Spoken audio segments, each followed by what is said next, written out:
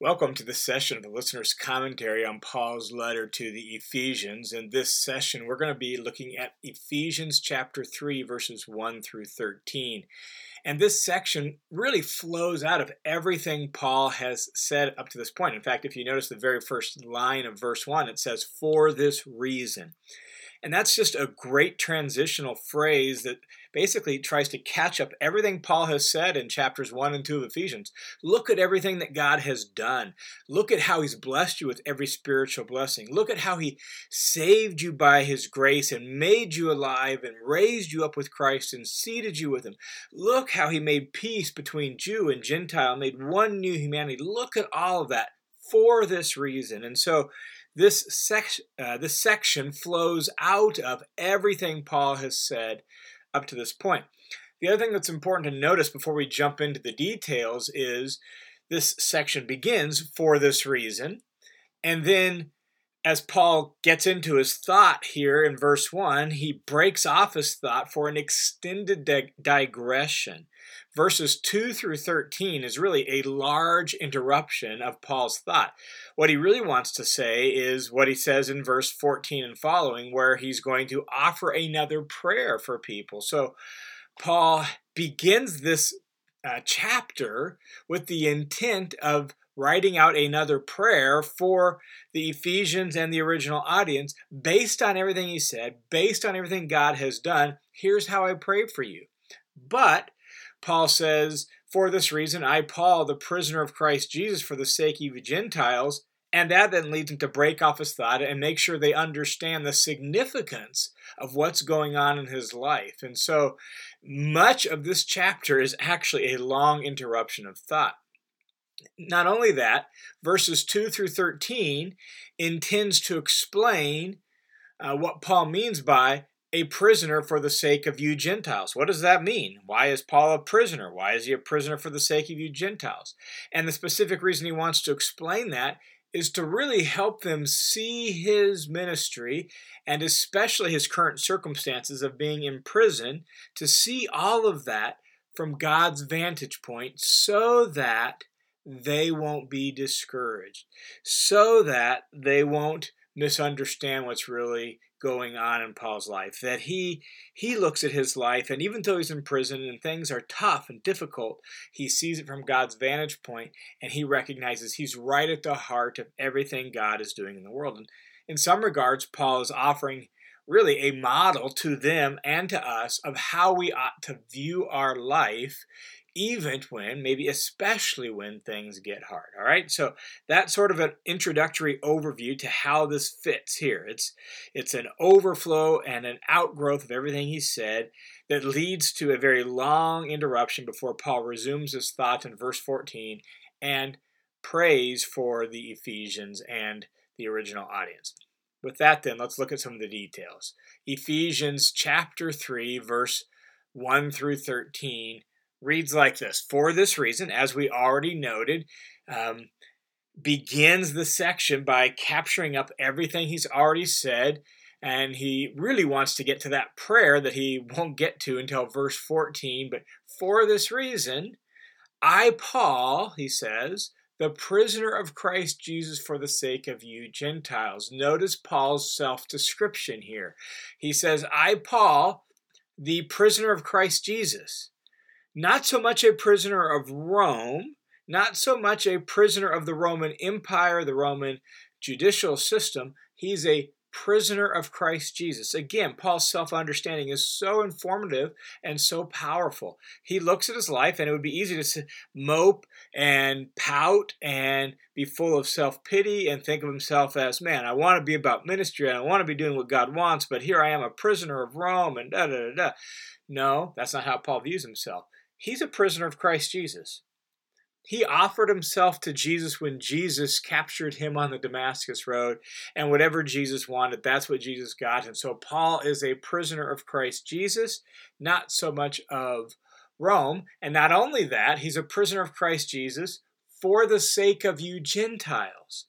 Notice he's directly addressing the Gentiles, and it's really his imprisonment, his present imprisonment, is a direct result of his ministry to the Gentiles. In fact, much of the hardships Paul experienced in his ministry was a result of that. But this particular imprisonment, if we're dealing with the one that shows up at the end of Acts, arose specifically and directly from his Gentile mission. Acts chapter 21 tells us that the Jews in Jerusalem were offended and upset because they saw him with a man named Trophimus, who, by the way, just happened to be from Ephesus. Catch that.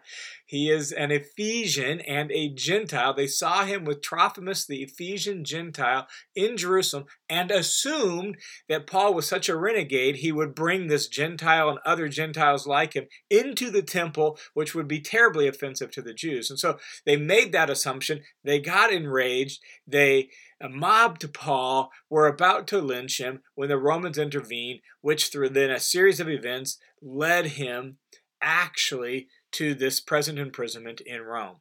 And so his present imprisonment is a direct result of his Gentile mission. So Paul says, I'm a prisoner of Christ Jesus for the sake of you Gentiles, that my whole ministry is about that. Now, that leads Paul then to break off his thought where he was going, and he wants to make sure we understand what he means by he's a prisoner of Christ for the sake of you Gentiles. So in verses 2 through 13, Paul is going to describe how he views his ministry. He's going to describe what God has given him and the ministry he has. And again, this is incredibly powerful as we listen in really on Paul's own self-understanding, Paul's view of his ministry. It helps us who, whether we serve Christ in formal ways as a paid vocational minister, or whether we serve Christ in some sort of volunteer capacity, this helps us understand perhaps the way we should think of ourselves as servants of Christ in whatever ministry he's entrusted to us, all right? So let's jump in and listen to how Paul describes it. He breaks off his thought, and in verse 2, then he begins to describe his ministry with these words. If indeed you have heard of the stewardship of God's grace, which was given to me for you. Notice Paul describes his ministry as a stewardship of God's grace. What's that word stewardship mean? We don't use the word stewardship very often in our language, our cultural context today. But think in terms of maybe in the older context, the idea of a steward over someone's house. A steward in someone's house was sort of like a manager of household affairs. And that's very much what this word means in this context. The word stewardship in Greek is oikonomia. We've already seen that in Ephesians chapter 1, verse 10. And that word really has two senses, two uses in Greek language. One use would be for sort of the plan of management, how things are going to be managed. What's the plan for managing a household? What's the plan for getting things done? So it could be the management plan, or it could be the manager himself, specifically the responsibility that that manager is given. So in this case, that's the way Paul's using it here. The responsibility that God has given to him in his household to be a manager, right? And so God had given him this stewardship, this trust, this responsibility, and he describes it as a stewardship of God's grace. Now, obviously, in some regards, that could mean like, I am a steward, I'm managing God's grace by sharing it with people and declaring that to people. And that's true. And certainly Paul's ministry did do that.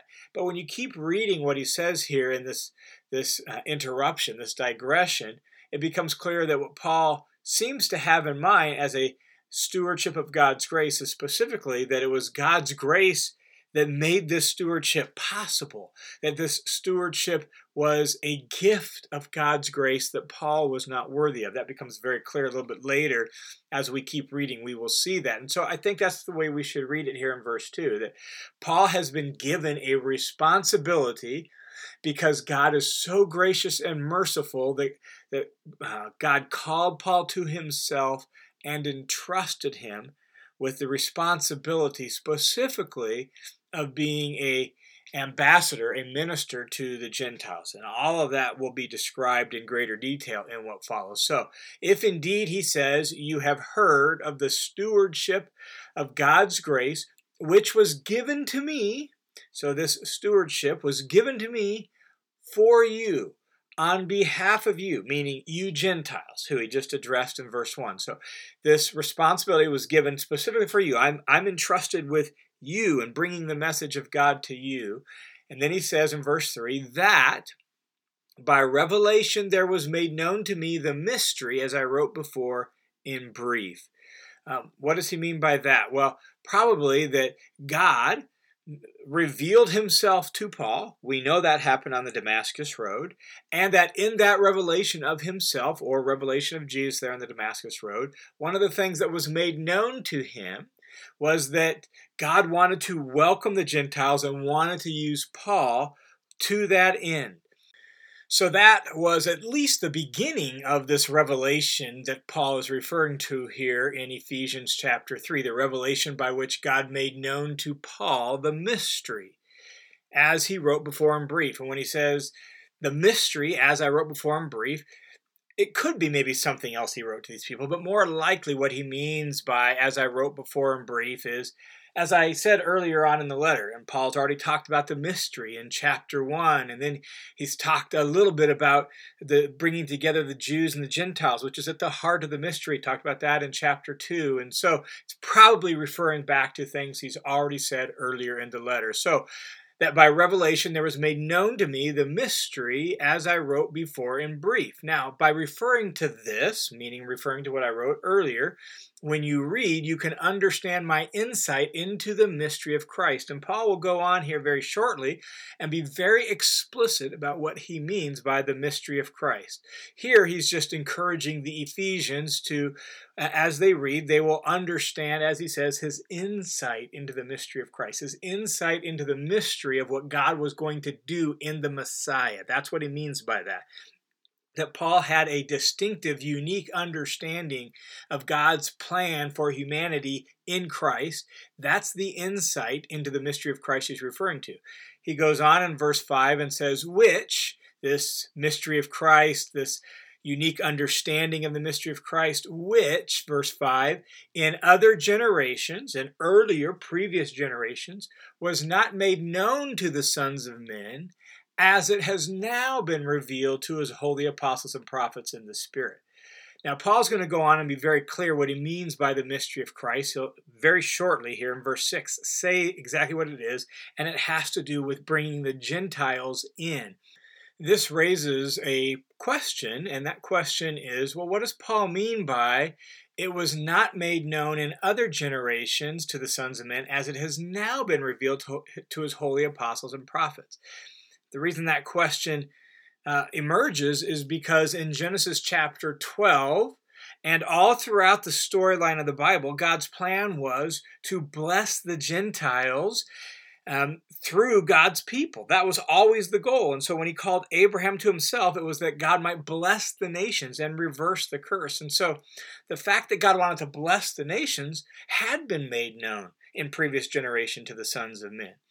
Here's the thing that's distinctive that Paul is getting at, and it's really important that we read closely what he says in verse 5. When he says, it was not made known as it has now been revealed to his holy apostles and prophets in the Spirit. See, what had been made known was that God intended to bless the Gentiles.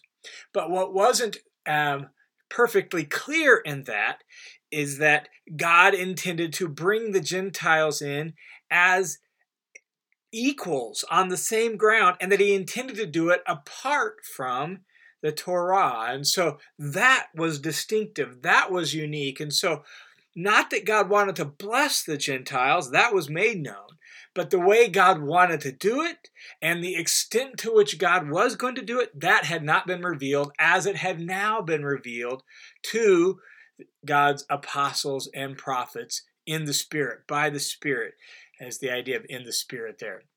At this point, Paul is going to be now very explicit, very clear on what exactly had been revealed to his apostles and prophets that really made this mystery perfectly clear, that made the mystery now an open secret so that everyone could know it. So here's specifically the details, the data, the information, the insight that have been revealed to Paul and to the apostles and prophets.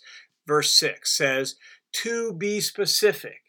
That is, namely, here it is, that the Gentiles are fellow heirs, fellow members of the body, and fellow partakers of the promise. Notice the repetition of fellow, fellow, fellow. These are all compound words in Greek that emphasize together with, together with, together with. Specifically, together with the Jews is the idea. And so, what had been made known now that wasn't made known before? Well, specifically, that the Gentiles are going to come in as equals with the Jews, that they're going to be fellow heirs with the Jews together with them, that they are going to be fellow members of the body, that they are going to be fellow partakers of God's promise in Christ, so that God is forming one new humanity, one new body, as Paul has explained in Ephesians 2:11 through 22, and that is now the revealed mystery, the disclosed mystery, that Gentiles are going to come in as fellow heirs, fellow members of the body, and fellow partakers of the promise in Christ Jesus through the gospel. And so all of this jointness is going to happen in Christ through the gospel. And then Paul goes on in verse 7 to say, of which, that is, of the gospel, of which I was made a minister. When we hear the word minister, we often think in the formal modern sense of somebody who is a minister. They get paid to preach the gospel, teach the gospel, or whatever it is. They are a minister. The word minister, literally in Greek, is just the word for assistant, associate, servant. It's one of the words for servant here in the Greek language. And so, of which I was made a minister means of which I was made a servant. I was made a servant of the gospel. And I was made, this Paul says in verse 7, according to the gift of God's grace, which was given to me according to the working of his power. And so notice how Paul views his responsibility and his role as a servant of the gospel. He says it was a gift of God's grace. It wasn't something I had any entitlement to. It wasn't something I had a claim on. It wasn't something I could demand. It wasn't something I earned. This opportunity to preach the gospel, this opportunity to serve you, the Gentiles, this was a gift specifically of God's grace, God's kindness and favor. And this gift was given to me according to the working of God's power. God's the one who did this. God's the one who brought this about. God's the one who made this possible. So it was a gift of God's grace. At that point, Paul just can't stop himself. He can't help himself. He has to go on and really give more props to, give more encouragement to, give more shout outs for God's amazing grace. And so verse 8 is really Paul just pausing and saying, when I stop and think about the fact that God did this, that God in his grace gave me this sacred trust to be a servant of the gospel, I just am overwhelmed by that. That's really the spirit of verse 8. Listen to what he says. He says, to me, the very least of all the saints, this grace was given to preach to the Gentiles the unfathomable riches of Christ. This is how Paul views his ministry. Notice it's emphatic to begin with there in verse 8. To me. Like Paul is just amazed and shocked that God would do this for him. So to me, emphatic, he says. And then he describes himself, the very least of all the saints. Saints just means God's people, right? The very least of all God's people. This is a common bit of self-understanding we hear from Paul, and it shows up throughout his letters in various points. What does Paul mean by the very least of all the saints? Why does Paul think that? Well, the most clear place where Paul gives the details on that is in 1 Timothy chapter 1, verses 12 through 14. 1 Timothy 1, 12 through 14. You might read that, but there Paul describes how he was a persecutor of the church, and he was a violent aggressor, he says, and yet God, in his mercy and in his grace, gave him this ministry in spite of his opposition and his persecution of God's people. And that's what Paul has in mind. When Paul looks at his ministry, and when he says things like the very least of all the saints, what Paul is really envisioning is, here I was a violent aggressor, I was a persecutor, I was hostile to all that God was doing, and yet God called me to himself and entrusted me with this ministry. That's why Paul says he's the very least of all the saints. And when he says the very least of all the saints, it's actually kind of humorous. Paul almost seems to coin a word, not completely, but what he does is he takes a superlative and he adds a comparative to it. If you're familiar with your grammar, he takes a superlative and he adds a comparative to it. So you've got little, then you've got less, then you've got least. You can't go much lower than least, can you? Well, you can if you add a comparative to it, and that's what Paul does. So he goes, leaster literally is the idea. If we were to translate it literally, it's like, to me, the leaster of all the saints, right? Like the leastest of the leaster is the idea. So Paul looks at himself and he says, when you get down to the bottom, go a step lower, you find me. You'll find me. And he says, to me, the least of all the saints, this grace was given.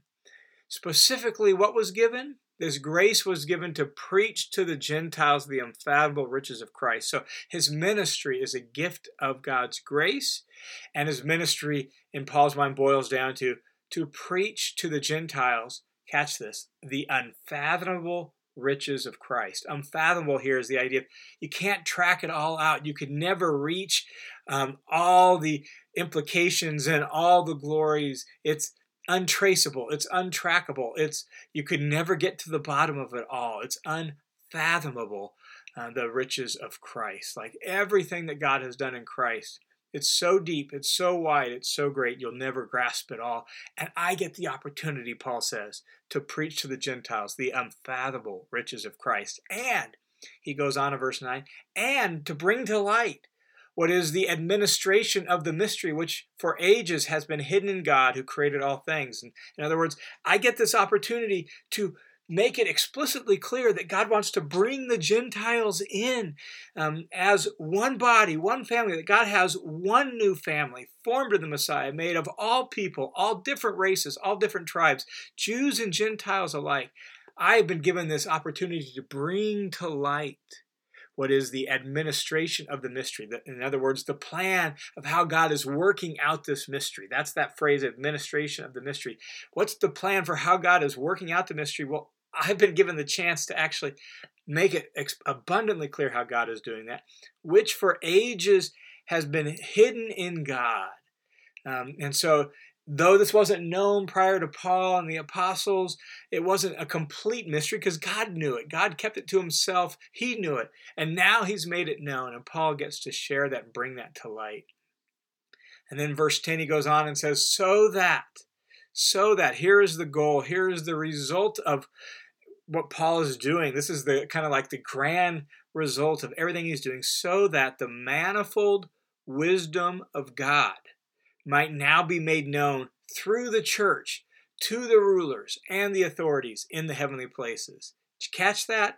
God's wisdom here is described as manifold, which means multifaceted. Look at it from various angles, and it's got all these facets and all these amazing little details to it, so that the multifaceted, manifold wisdom of God might be now made known through the church. Catch that the church, this gathering of God's people, all these different people from all these different backgrounds, all coming together as one family in Christ by the grace of God. The church, the people, don't think the building, don't think the programs, the people now get to be Exhibit A. They get to be the megaphone of God's manifold wisdom. And who do they declare it to? to the rulers and the authorities in the heavenly places. In other words, the spiritual powers. Usually in Ephesians, the rulers and authorities are those spiritual powers that Jesus triumphed over. They're the hostile spiritual powers. They're the ones that somehow are involved in human affairs and turning and twisting human affairs against God and against God's good purposes. They're the ones that are creating division and hostility and hatred and war and famine and all the stuff that we see on earth that we know is wrong. Behind all that stands these rulers and powers in the heavenly places. That's the way it's used in Ephesians. And so Paul says the church, this one new family of God in Christ, is the display of and the megaphone for God's manifold wisdom. Pause for just a second. Let me just offer a little implication of that. That when the church works together, when the church is unified, when the church is the body it's supposed to be, when we work together as one and we love each other, we display God's manifold wisdom. But when we're divided and bickering and fighting and arguing and hostile with each other, we're not a very good display of God's manifold wisdom, because what God wants to do in Christ is bring us together, as Paul described in Ephesians 2, as one new family. And so the church is the display of God's manifold wisdom. Verse 11, he goes on and he says, this was in accordance with God's eternal purpose. This wasn't like something that just happened on accident or that God finally thought, maybe this is the way I should do it. No, this was God's eternal purpose. This was God's eternal plan, which God carried out in Christ Jesus our Lord. So God planned this. He purposed this. Yes, it finally came on the scene here in Paul's day, right? It finally burst on the scene in Paul's day, but it's not like that's when it first was dreamed up. God dreamed it up way back in his eternal purpose, and God carried that purpose out in Christ, in whom, in Jesus, verse 12, catch this, we, meaning we all of us, you Gentiles, we all have boldness and confident access through faith in him. Those two words, boldness and confident access, speak of the nature of our relationship to God now as the people of God. Paul's point is that all of us, we now as one new family through faith in Christ, have boldness, this freedom of speech before the Father, this confident access, this freedom to approach God the Father. So we are ushered into the presence of God freely, boldly, confidently through faith in Jesus Christ, right? That we don't have to come haltingly or hesitantly. We don't have to come with fear of reprisal, fear of rejection. It doesn't matter your background and where you come from.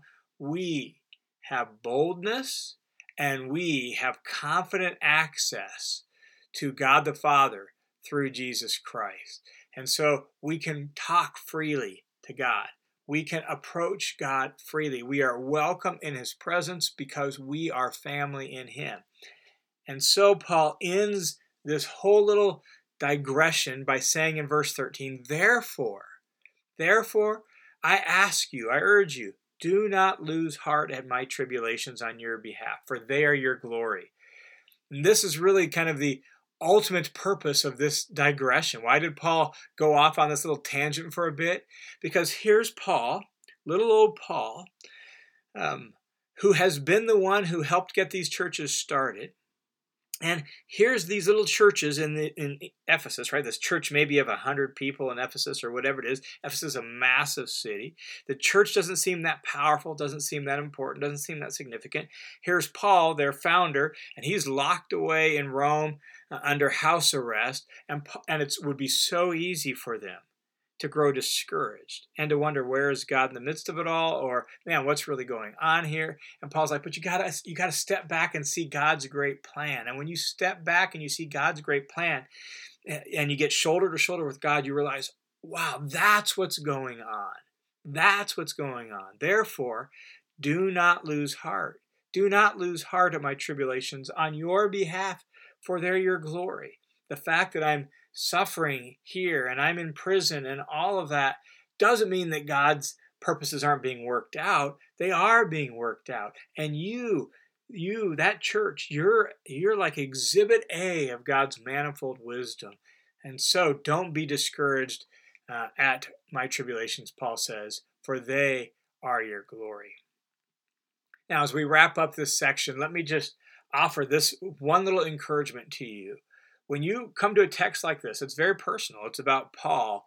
It's about his ministry. And in some ways, it doesn't feel as applicable maybe to you or me or our life or our situation, because Paul's telling his story, but he's telling his story so that we might not be discouraged, right?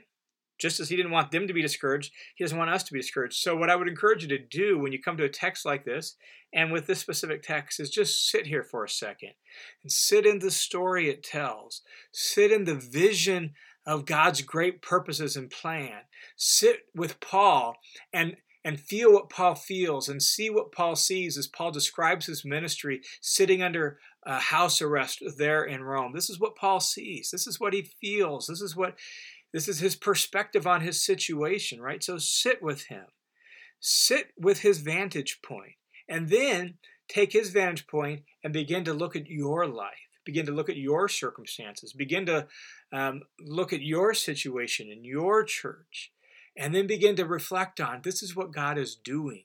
Not just in Paul, but this is what God is doing in you and in his people still to this day. This is God's intent. This is God's dream. This is God's goal and his purpose for the church and for those who serve Christ in any capacity. And so let this become your perspective for how you view your life, your ministry, your Christian service, whatever shape and form your Christian service takes.